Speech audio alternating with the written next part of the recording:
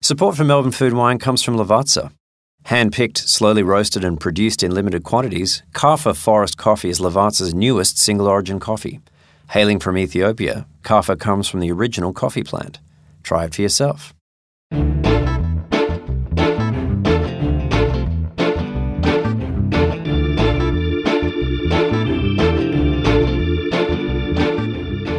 Natural, conventional, supernatural. When did drinking wine become so mired in controversy and crossfire? How? Why? Isn't drinking wine supposed to be fun anyway? I'm Pat Nurse. Welcome to Melbourne Food and Wine. Who better to discuss these questions than Vanya Filipovic, wine director and maitre d' at acclaimed Montreal restaurants Joe Beef and Le Van Papillon, and Jane Lopez, sommelier at top-flight Melbourne restaurant Attica. We got Vanya and Jane together at the Theatre of Ideas, supported by the New York Times, at the Melbourne Food and Wine Festival, presented by the Bank of Melbourne, in March. The great Melbourne wine writer Max Allen moderates this session, and he opens it with a question for Vanya. How do you think about the process of drinking wine? Opening a bottle and pouring a glass is step one, absolutely. I think it's fun to intellectualize it a little bit more, and we live in a time where I think it's really important to use our responsibility in both education and in drinking and in communicating about wine. And that's been a really big part of my year this year, those words. And I feel like it's important to discuss it. Absolutely, yeah. So the mindset, I suppose, that you bring to the glass of wine is important for you. Right, yeah. Exactly. And so what things are you thinking of when you're approaching wine and when you're talking about and serving wine to other people? What aspects of the wine production? I think that we are more and more aware of what we're putting into our bodies, which is great. And I think wine sometimes gets left behind in terms of what actually went into the making of this product. I think it's just important to have a responsibility of accountability, basically, in terms of how the grapes were grown, how the wine was made, and how to drink it.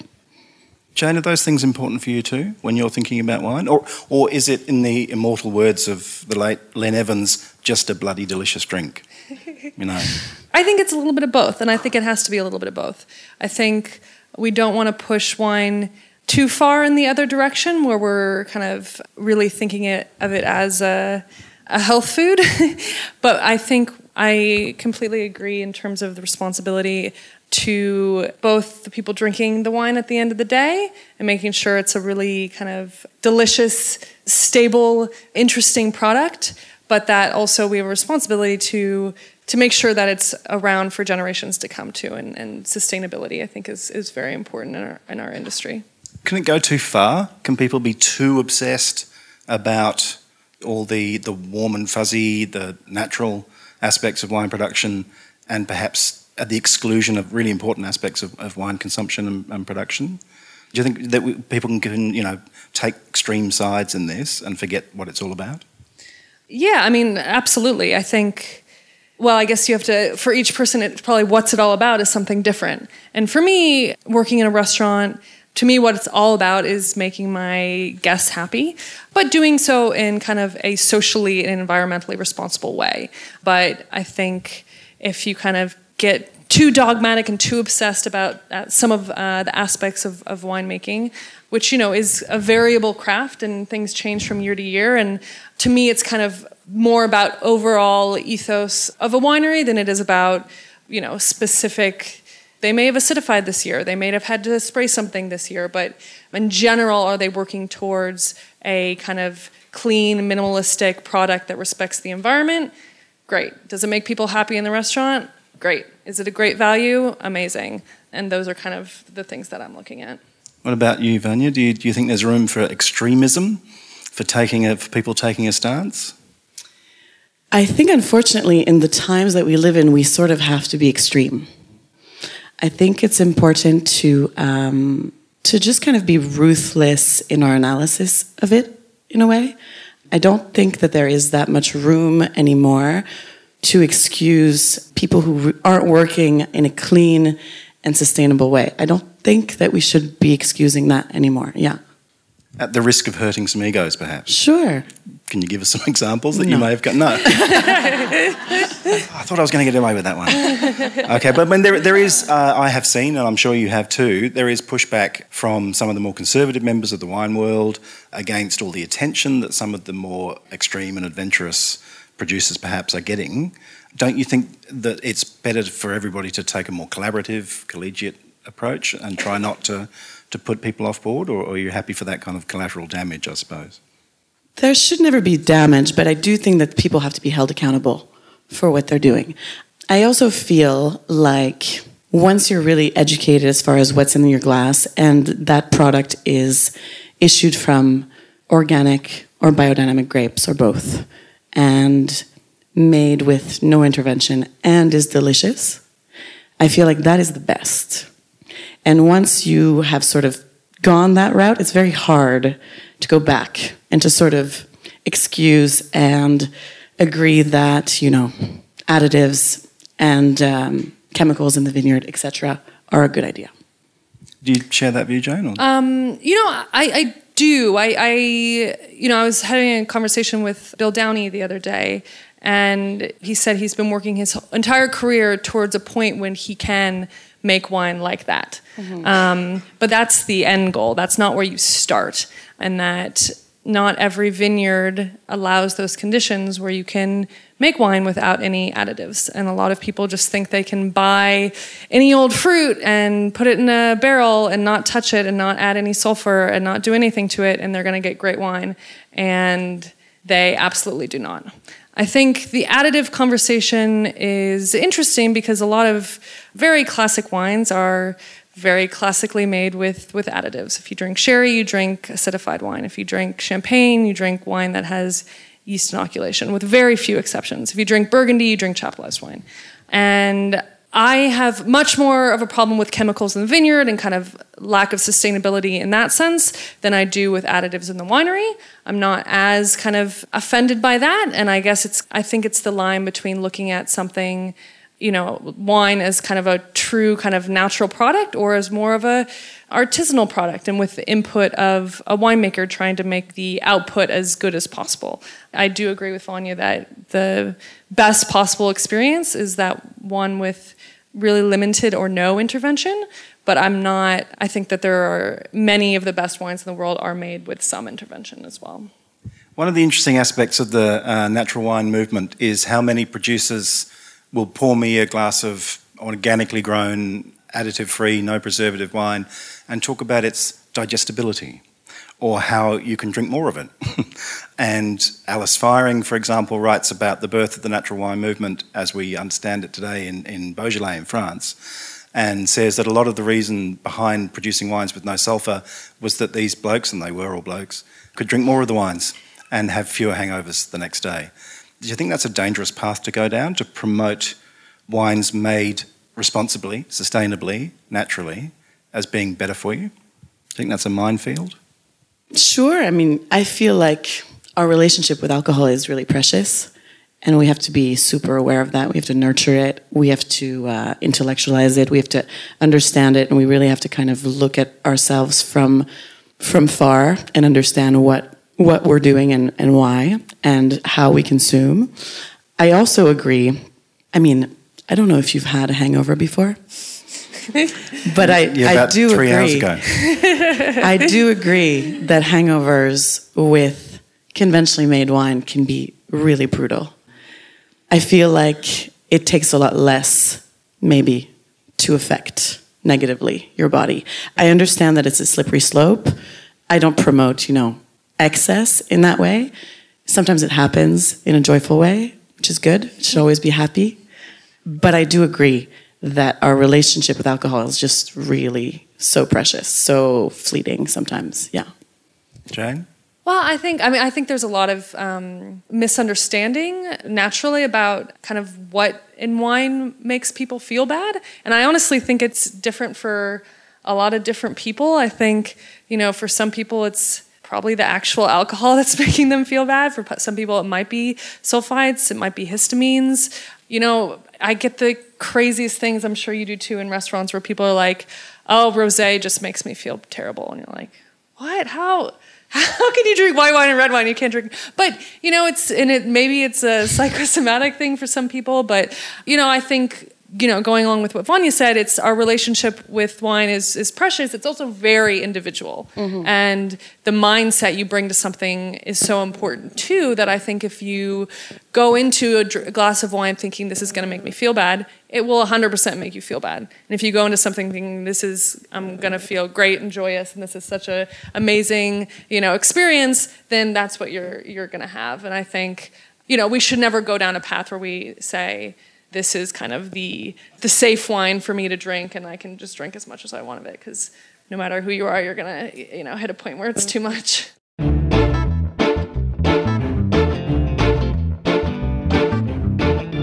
With Kaffa Forest Coffee, Lavazza is going back to the beginning, with beans from the original coffee plant. This single-origin coffee is rich and intense, with floral notes and the flavours of cherry and date. Add it to your menu. Lavazza, a supporter of the Melbourne Food and Wine Festival. There are two very interesting trends emerging in Australia, and Vanya, I'd be interested in your view of this from a Canadian perspective. There's the growth of the wellness movement. This is international. The wellness trend, mostly a younger demographic, as has already been pointed out, very concerned about what they're putting in their body and seeking out products that are more healthful. And there's also, particularly in Australia, the re-emergence of an anti-alcohol lobby. There's a lot of people out there in the public health arena who have a very black and white view of alcohol and don't see the distinction between different types of alcohol. It's all bad. And there's also a growing trend, as you're aware, of making women more aware of their drinking and the potential health impacts of their drinking. How do you pitch wine made and consumed responsibly, as we've just discussed? If you're in a room with the health lobby, what would you say to them? How would you pitch wine as you, I love the word precious. How would you convince them that wine is different? And is it? Yeah, I feel like the cultural element is really important. I mean, I wasn't really aware of some of the things you just mentioned in terms of Australia specific, but this is a really great wine producing country. You have vineyards all over, and I feel like discouraging alcohol consumption, including wine, really actually encourages excess and encourages misunderstanding. And it's really unfortunate because I feel like if wine is part of the education and if wine as a product of where we are and, a product of the economy in Australia, I mean, it's so important on so many levels. I feel like if it's part of the education to start with, definitely the result will be moderation. It just makes sense. Maybe not every day, but in general, yeah. Jane, are you seeing those trends in your day-to-day work? Yeah, absolutely. And I don't think it has to be individual to wine. I think it can be a well-made spirit or a cocktail or, a great beer. But the idea is that to have kind of intentional and thoughtful consumption of alcohol with an eye towards kind of appreciating it as something to enjoy with friends or enjoy with a meal and not just as a tool to get drunk. And, we'll always have that aspect of it that I think as professionals that we want to work against, that, it has that effect and nothing is going to change that, but not to be used as a tool just to get drunk, but really as something to be appreciated for kind of what it gives us in terms of flavor and product, and also kind of its role in terms of, just it's an amazing cultural and social lens and something that we're able to enjoy with each other. And I think it brings people together and it slows down life in a way that few things do. You brought it up there and we've talked about it. How do you manage in an industry where the temptation for indulgence and overindulgence is so prevalent? And everybody here who's worked in hospitality knows that people drink too much, certainly according to the National Health and Medical Research Council guidelines, which are also currently under review, and they want to bring them down again. How do you manage, and who taught you? How did you learn how to drink responsibly? Do you drink responsibly? Come on, you can. It's a sharing. It's like it's 100 of your best friends. Mm-hmm. They are actually 100 of your best friends. You can share with them. How do you manage in an industry like this? I think I just think of my next morning. I'm pretty busy. I just think of my next day, and it kind of slows me right down. Yeah, and I think there's also a big misunderstanding in terms of what the job is. We're tasting all day, but we're not swallowing wine all day. I think that's a big part of it. Of course, to me, it's such a privilege, like every day people are celebrating something really special around us. You watch people grow up, you watch their birthdays, their anniversaries, so there's always a reason to celebrate. You just have to remember that it's not always your own celebration. You're just kind of a witness sometimes to others. But yeah, just think of your next morning. It usually does the trick for me. Yeah. Yeah, I was going to say stay busy. I think if most of us kind of at a certain level have a lot going on and there's not time to just kind of be hungover all day, every day. I think I've been, less responsible at times in my life, and I've had a few very, very stressful jobs in this industry that I've really felt like when I get off work, I just feel like I need a drink to kind of like calm down, to be able to go to sleep when I'm, getting off work at midnight, 1 a.m.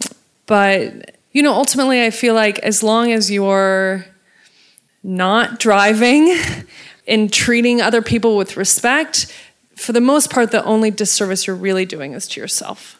And for me, I never got to the point when I was doing anyone else any wrong, where even when I'd have kind of those bad nights or bad weeks or whatever it was, that the only disservice I was ever doing was to myself. And, it got to the point where I didn't want to do that anymore, and I kind of had different priorities.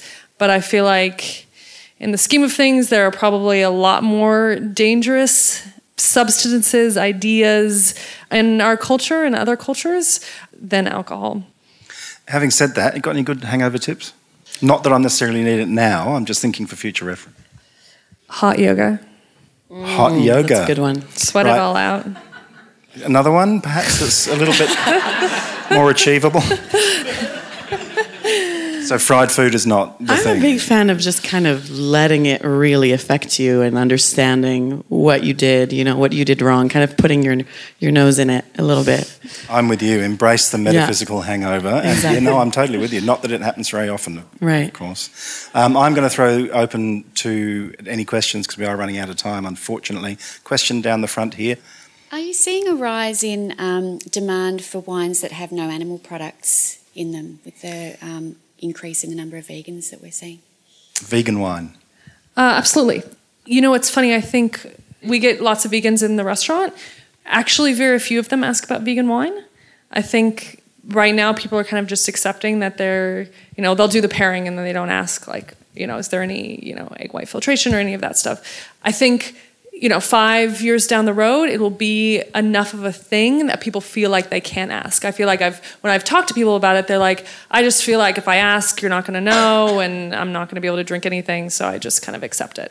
Where, I think we're moving towards enough visibility where people feel like they can ask and they can get an actual answer that's helpful. And I feel like often we, on the service side, or maybe part of that education with the guests, I see a lot of vegan guests who aren't even aware of what is in the glass or could be in the glass. I think it's really important to keep that discussion going and to talk about what potentially could be in wine, especially if you have dietary choices, yeah.